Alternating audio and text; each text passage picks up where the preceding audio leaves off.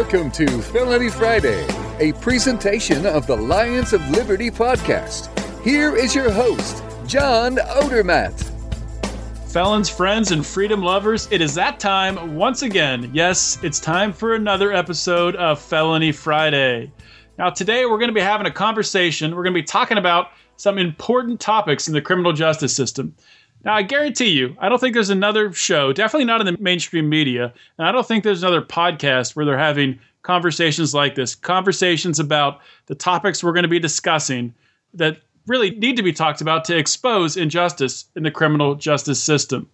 Now, for today's episode, I'll introduce my guest in just a minute here, but he's a frequent contributor here on Lions of Liberty, and he's going to help me break these stories down. And I want to strongly recommend, if you're following along at home, not if you're driving, don't do this, please, but if you're following along at home, you can go to the show notes page, and you'll be able to find links to all the stories we're going to talk about, links to all the articles. So this is episode number 24, so you'll be able to find that at lionsofliberty.com/FF24. As I said, my guest today, he's a frequent contributor at Lions of Liberty. He's done the podcast rounds, as we say. He's been on Libertarians in Living Rooms drinking liquor many times. He was a key contributor to our presidential debate reaction shows, and I'm sure he will be going forward as we get into the Hillary and Donald Trump and Gary Johnson. Hopefully Gary Johnson gets into that insanity. This is his second appearance on Felony Friday. The first one was way back on episode 12, where we talked about a challenge to the Colorado pot law that was rejected, and we talked about a woman who somehow took a gun into court and got away with it. Yes, my guest today is none other than J.B. Lubin. JB is our resident Frenchman here on Lions of Liberty, and he resides in the city of brotherly love in Philadelphia. JB, welcome back, buddy. Thanks, man. Thanks for having me again. I guess I didn't embarrass myself too much the first time around. You called me back in, so let's do this. Yeah, you did a phenomenal job the last time around. It's been a while since I talked to you. What's been new? Nothing much. Just work, and maybe occasional drinking when I can find the time. But, that's about it, really. You got to fit in a little fun, for sure. I'm trying. The weather's getting warm, so I'm trying to get out a bit more. Maybe get a vacation in there. We'll see. We'll see what happens. You got to take a break from the grind. Now, I want to go a little off topic for a minute, and this is kind of out of the blue. I didn't tell you about this, but it's my show, so I can do what I want to, I guess. And I just wanted to ask you, we haven't really talked about, I haven't talked to you on a podcast for a while. I just wanted to get your take on Gary Johnson getting the Libertarian nomination. What do you think of Gary Johnson real quickly? You got anything you want to get off your chest about that? Well, as you probably well know, he wasn't my choice out of the candidates for the Libertarian nomination. I threw my voice behind Austin Peterson. That's who I wanted. And I'm probably going to join the chorus and say I'm pretty disappointed with his nomination. I don't really think he's a libertarian in the slightest. He's far less of a libertarian than I am, and sometimes I doubt if I even am one. And he is far less so. Even in my moments of most doubt, I am far more of a libertarian than he will ever be. I feel like it's a step backwards for the party, and we don't have very much to gain from another Gary Johnson election run, and everything to lose without putting a fresh face out there with the real ideals that libertarianism is supposed to, represent. I 100% agree with you. I got to say, you're more of a libertarian than Gary Johnson, because Gary Johnson is not a libertarian. He's some sort of Republican liberal combination that he's just sort of made up. And he's labeled himself a libertarian, but yeah, I don't think he's a libertarian at all. But I just wanted to get your input on that and talk about it a little bit. We can launch right into talking about some criminal justice issues, talking about some felonies. We have some pretty important stuff to talk about today. And the first topic actually is happening here in the state of Pennsylvania, the state of Pennsylvania prison system. So I think it makes sense to talk about it with you and I both being in Pennsylvania, me in Pittsburgh and you in Philadelphia. So the title to this story is A Life in Solitary, Cruel, and Unusual. And what this has to do, it has to do with a man named Arthur Johnson. And Arthur Johnson is an intellectually disabled man, and he's been in solitary confinement for 36 years. 36 years in solitary confinement. Let that sink in for a minute. Yes, that's longer than either of us have been alive, which frankly floored me when I read this. It's disgusting. But let's get into the details of it here first, and we'll talk about it. So there's been a federal lawsuit and an injunction requested that has been filed by Johnson's lawyers, Arthur Johnson's lawyers, and they want the judge to issue this injunction that would quickly get Johnson out of solitary and into a step-down program designed to reintegrate him back into the general prison population. Now, the backstory on Johnson, on how this all happened, when he was 18 years old, way back in 1970, that's a long freaking time ago, he was sent to prison with a on life without parole sentence. He was convicted of murder. And then in 1979, Johnson was removed from the general prison population for allegedly being involved in an escape attempt, and there was a hostage situation involved. And by Johnson's own account, he admits that this happened, and he admits that he, at the beginning of his time in prison, he lashed out at guards and fellow inmates because he was struggling with adapting to the fact, this is a mentally challenged man, struggling with adapting to the fact that he was going to spend the rest of his life in prison. So after this hostage and escape episode, Johnson was put into isolated detention. And then he was shipped to 12 different prison facilities over the next 36 years. In every single one of those prison facilities, he was put right back into solitary confinement. And solitary confinement, for those that don't know, that pretty much you're locked into a 7-foot by 12-foot cell, an artificially lit cell. And in Johnson's case, he was only permitted outside once per day, weather permitting. If it's raining, you can't go outside. And even when he was outside, he was still put inside a cage outside, and he was strip searched before being put in that cage. The man has not had physical contact. He has not touched another human being in decades. Just let that sink in for a minute. That is sick. That is not humane treatment. Now, this case gets a little twist part to it, as I like to say. The lead defendant in the case, filed by Arthur Johnson's lawyers, is John Wetzel. Now, John Wetzel he's nationally renowned as being a reform-minded influence in the criminal justice system, and he is the secretary of the Pennsylvania Department of Corrections. Now, the part that doesn't jive here is there were actually restrictions that Wetzel and the PA prison administration, PA prison bureaucrats say that they have recently placed on the use of solitary confinement in Pennsylvania. Now, these state corrections officials, they pledged to end solitary confinement for mentally ill inmates, but yet they kept Arthur Johnson in his solitary confinement. Perhaps the strongest portion of the case in favor of Johnson, and the one that I think state officials are going to have the hardest time explaining away, are allegations that Johnson has not been given any sort of any meaningful opportunity, any chance of recourse in order to change his circumstances and get out of this hell of being trapped in this solitary confinement maze.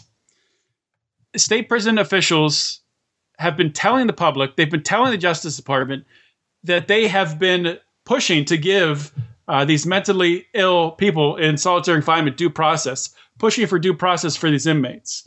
And obviously, their actions are not the same as their rhetoric. So this is a pretty sick case, JB. Just first of all, what are your impressions of this? I was frankly shocked that this was occurring.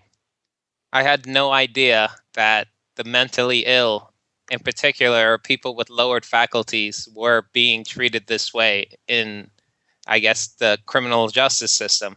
I was always of the thought that, people who are mentally ill were put in separate facilities where they could get, psychiatric treatment and things of that nature, not essentially thrown in a hole for a generation, which is the amount of time this man has been in solitary confinement. An entire generation has gone by. And where they could at least, maybe not get better, but at the very least not deteriorate, which is what's exactly happening to Arthur Johnson and his generation of solitary confinement here. But I guess that was just wishful thinking on my part. And while I was reading this article, I was seeing some of the statistics that they threw out that, correct me if I'm wrong, about a third of the inmates in solitary confinement in Pennsylvania have some type of mental illness. So this isn't exactly rare that this is occurring. And I just see that as definitely a case of cruel and unusual punishment, especially when they're given no opportunity to escape from this punishment. Yeah, it seems like it's par for the course, which is just a sick part. And I don't see how this isn't a violation of the Eighth Amendment. The Eighth Amendment is supposed to protect us as citizens of this country from cruel and unusual punishment. I don't understand how this is not cruel and unusual punishment. Arthur Johnson was not sentenced to spending 36 years in solitary confinement. No one can be sentenced to that. He was sentenced to spending time in prison. So these prison officials probably because they want to make it easier on themselves, it's probably easier for them, on the prison guards, on the prison system, to put these mentally challenged people, to lock them in a hole rather than to have to treat them and take care of them in the general prison population. So I would guess, and I could be wrong, I would guess, give me a different opinion if you have one, JB, but I would guess they're doing this out of convenience. Oh, most certainly. Without a doubt, this is just the easiest way of dealing with a difficult situation. And that's just what they do. I just really don't know what to say about this because it's just so shocking that people with mental illnesses can just be treated so unfairly. And this is just after, like, how long has he been in? For 36 years? We're just now hearing about it. This is basically amounts to cruel, unusual punishment. This is basically a torture. To remove a human being, a Homo sapien, a social creature, away from all human contact and simulation for that long, if you didn't have mental illness already, you are definitely going to get it. This just doesn't make any sense to me, like how someone could be treated in this fashion.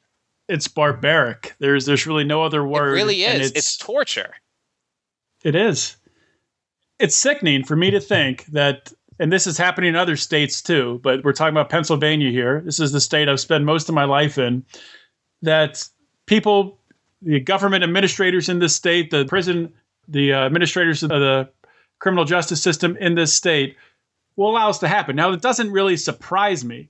Actually, the extent of this, 36 years in solitary confinement, that does surprise me. You know, it probably shouldn't surprise me what these people will do just to make life easier on themselves with complete disregard for the human being that you're dealing with, complete disregard for the individual rights of that human being.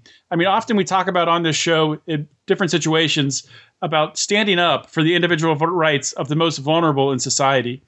Mentally challenged people, in my opinion, obviously are part of the most vulnerable in society. So that's why I wanted to bring this story up. I want to talk about it today with you, JB, because I don't see, I mean, this article was written, obviously. This article was written on themarshallproject.org, and we will link to it in the show notes. But you're not going to see this on CNN or Fox News or any of the cable news shows. You're not going to see it on local news, and you probably won't find it on any of their podcasts. So I'm just trying to get the word out that this stuff actually happens, and it's horrible.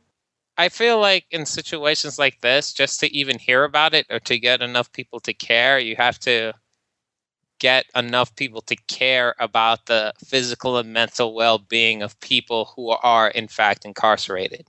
Because I'm going to just go out on a limb here and say at least a majority of people in our society basically think, and someone who deserves to go to prison deserves to have whatever happens to them in prison happen to them. So to garner, publicity for a situation like that has that hill to climb, so to speak, if you know what I mean. Yeah, that is a really good point. And I think definitely a majority of people in this country look down as people in prison as lesser humans, regardless if it's a violent or nonviolent offender, probably. I would hope, and I think so, in the libertarian movement, that's who we're talking to here, are sympathetic to this. So at least, hopefully, we can gain some ground in the libertarian movement to get people talking about this, because the word needs to get out and something needs to change, because this is it's unacceptable behavior, in my opinion, and it needs to stop. But it's hard to move on after something just as horrific as that first case. Next, we're going to talk about definitely a senator who is no friend of liberty, and he's no friend of criminal justice reform. We are going to talk about the despicable Senator Tom Cotton. And he made some pretty controversial remarks regarding, he was talking about mass incarceration, but he was actually saying there's under-incarceration. That's the problem in this country. So I'm just going to read his quote, and then we'll break it down. So this is a direct quote from Senator Tom Cotton. Take a look at the facts. First, the claim that too many criminals are being jailed, that there is over-incarceration, ignores an unfortunate fact. For the vast majority of crimes, a perpetrator is never identified or arrested, let alone prosecuted, convicted, and jailed. He continues then, law enforcement is able to arrest or identify a likely perpetrator for only 19% of property crimes and 47% of violent crimes. If anything, we have an under-incarceration problem. JB, do you agree with Senator Tom Cotton here? Not in the slightest. And even if I did, that would bring up far more pressing questions than how we can put more people in jail.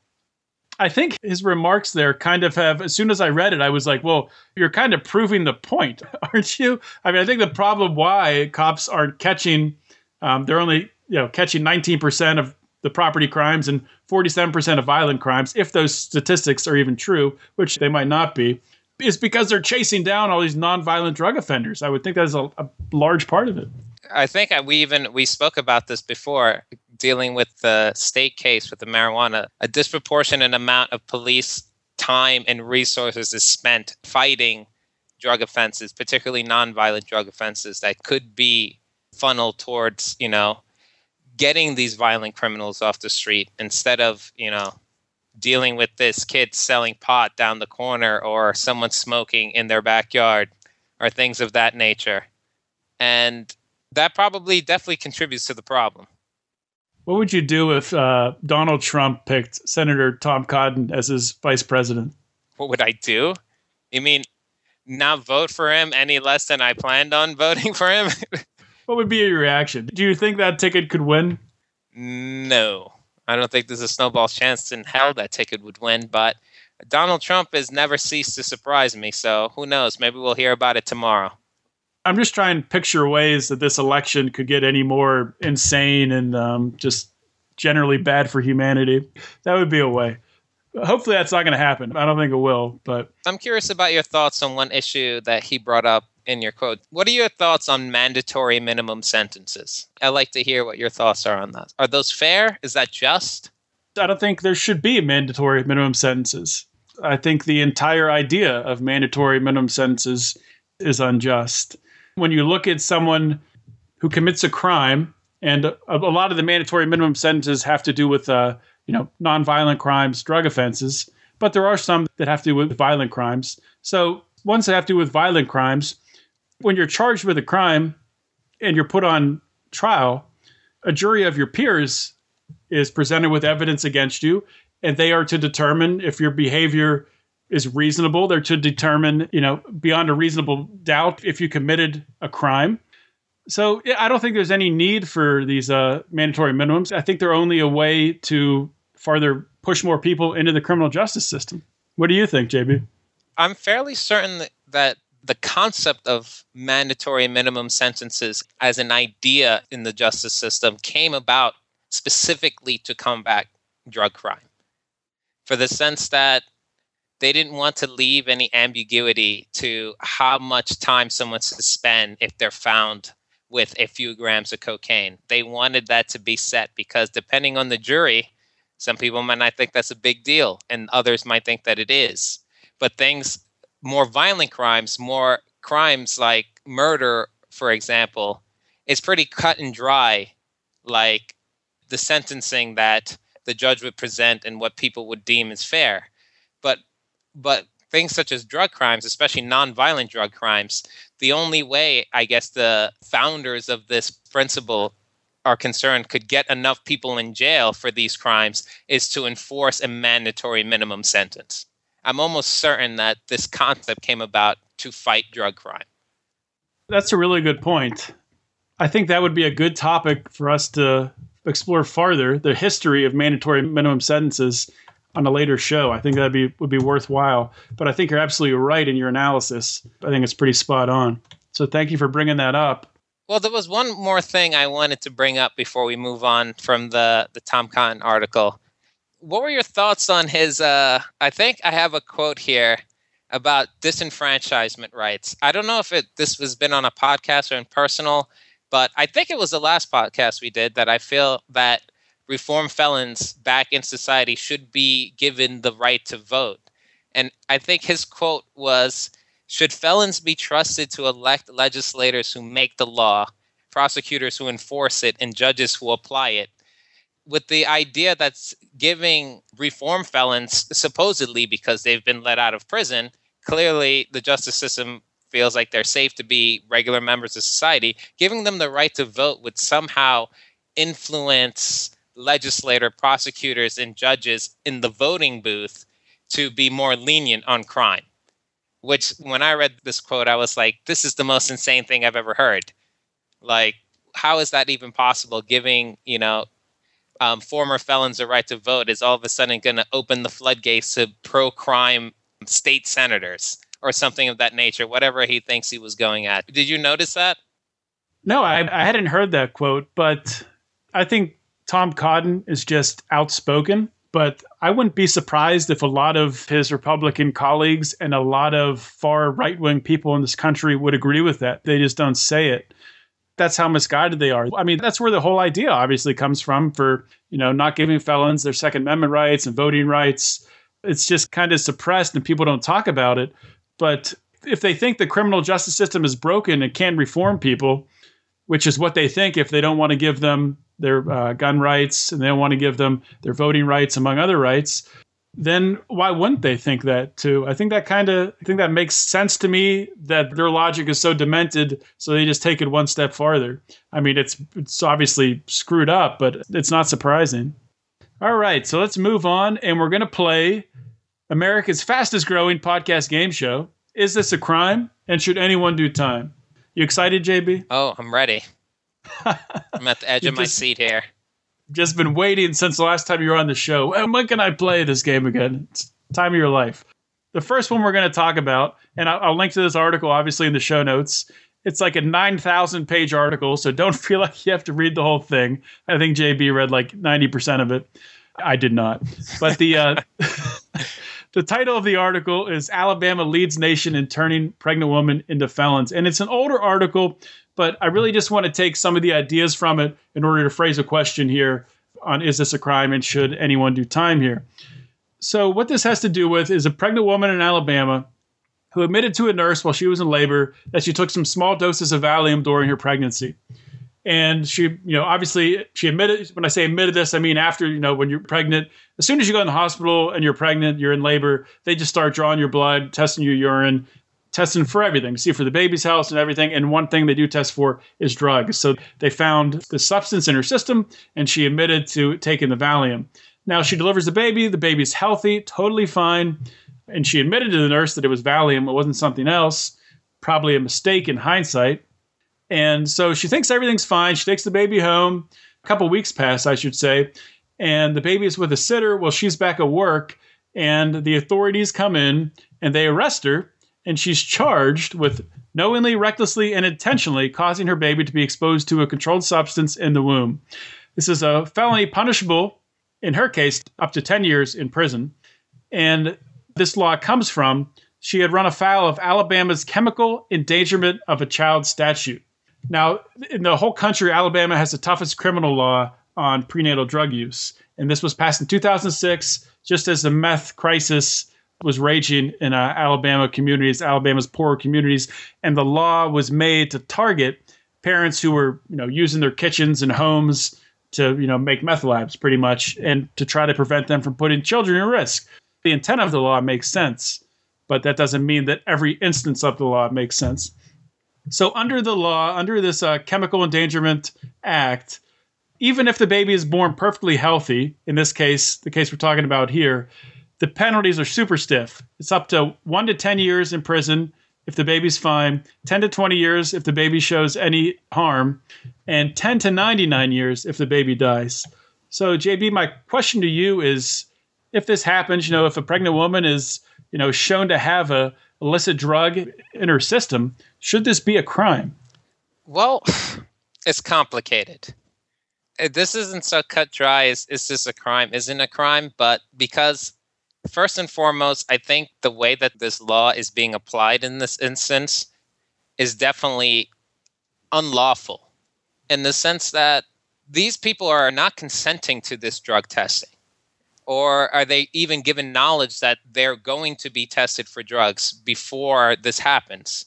Sorry to interrupt you there, but I would assume in the paperwork they sign, hundreds of pieces of paperwork throughout your pregnancy. I think the hospital, I kind of remember this when we had our baby and Nicole was in the hospital having Ruby.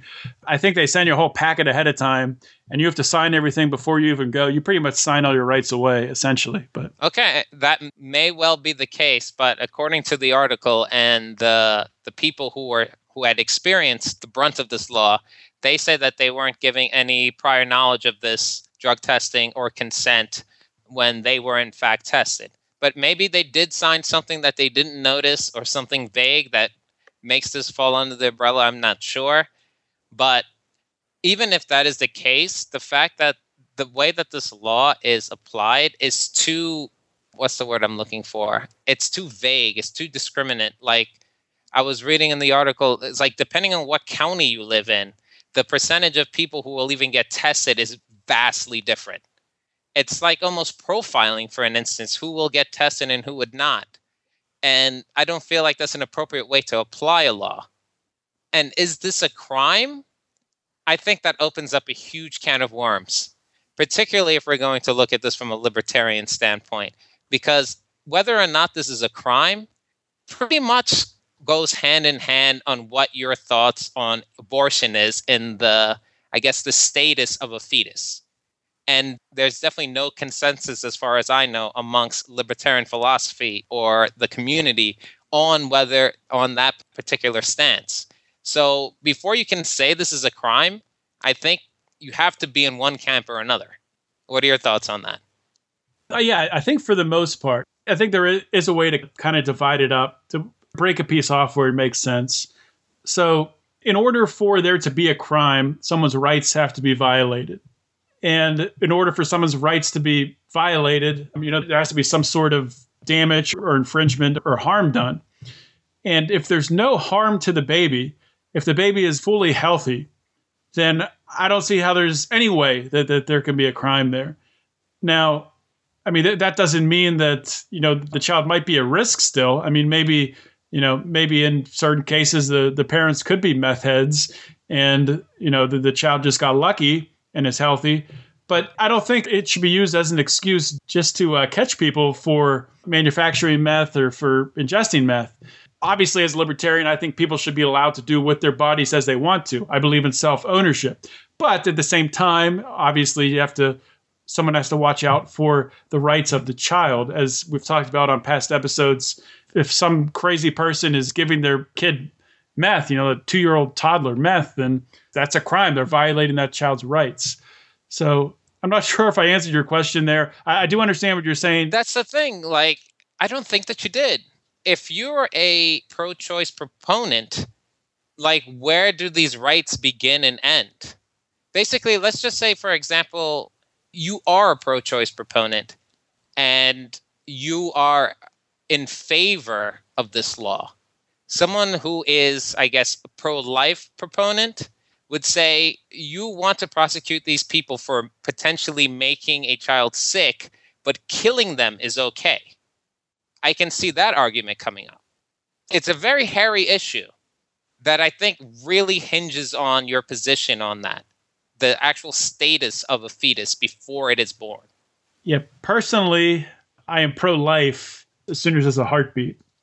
So in my view, as soon as there's a heartbeat, and if a mother is taking something, if they're smoking, if they're drinking, if they're ingesting harmful things that could harm the baby, not that could harm the baby, that can be proven did harm the baby or kill the baby, then I think they should be held responsible. And I'm not sure what the penalty should be, if there should be time or not.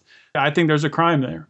Well, I think, like, for one, you brought up a point that I was going to just bring up. Is like, does fetal alcohol syndrome not exist anymore?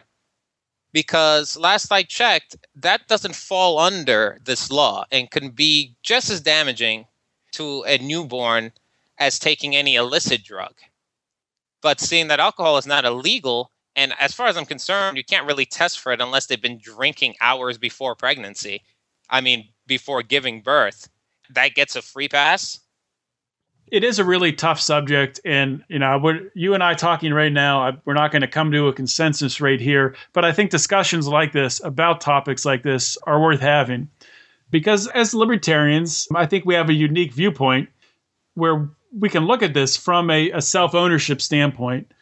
And although there are huge disagreements, as you pointed out, especially in the libertarian community of pro-life and pro-choice, I think starting to hash out laws like this and talk through if there's harm done can only help people to get more clear views on the pro-life and pro-choice topic. Just to round it off, just to give my final thoughts on it, I think this shouldn't be a crime because anyone is abusing drugs to the point of harming their fetus actually needs treatment instead of incarceration, particularly after the birth of the child, when that child would probably need their mother. So I feel like this is more of a treatment thing than an incarceration thing. So I would say not a crime.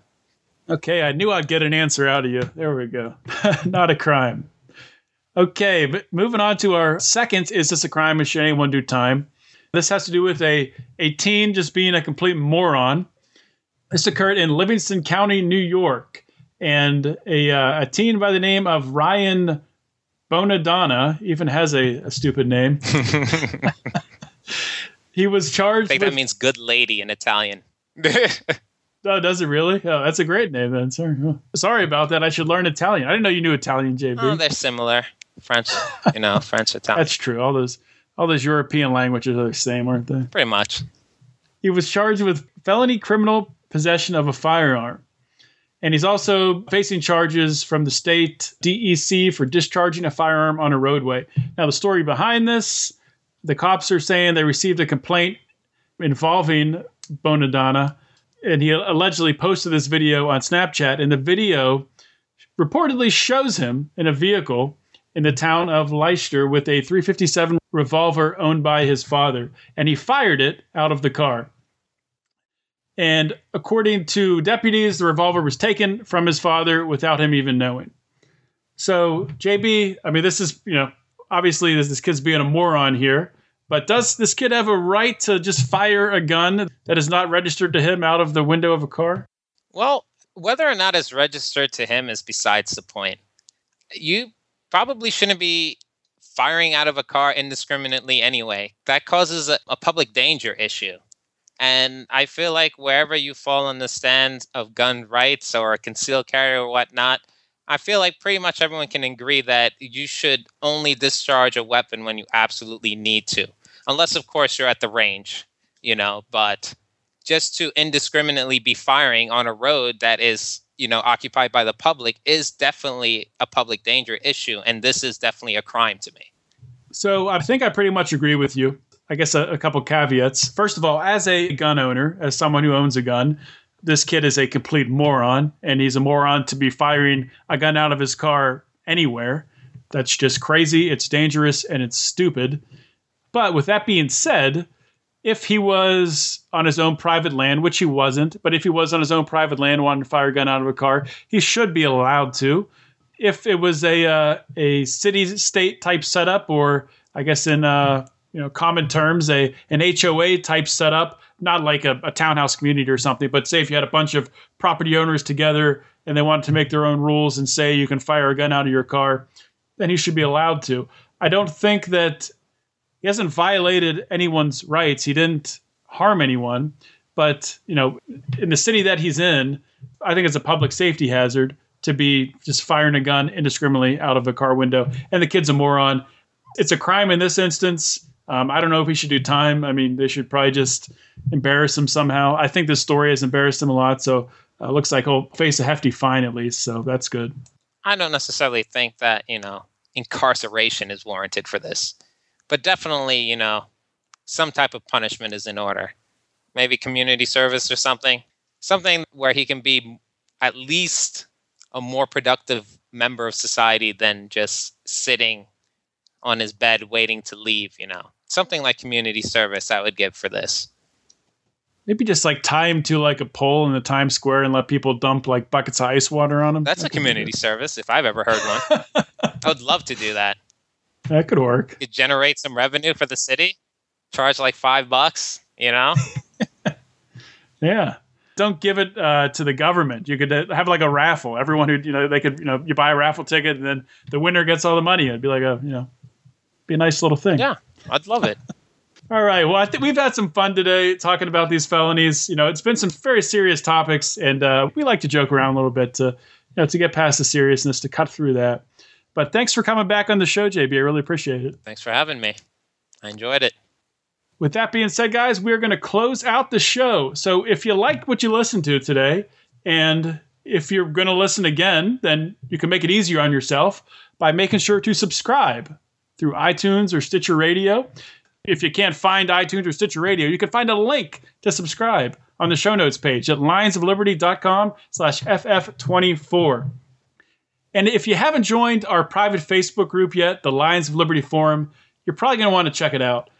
It's really exploding in numbers right now. There's a lot of good conversations going on, and you can find that group just by going to Facebook, punch in Lions of Liberty Forum in the search bar. It'll pop up, and we'll get you approved, and you can join the conversation.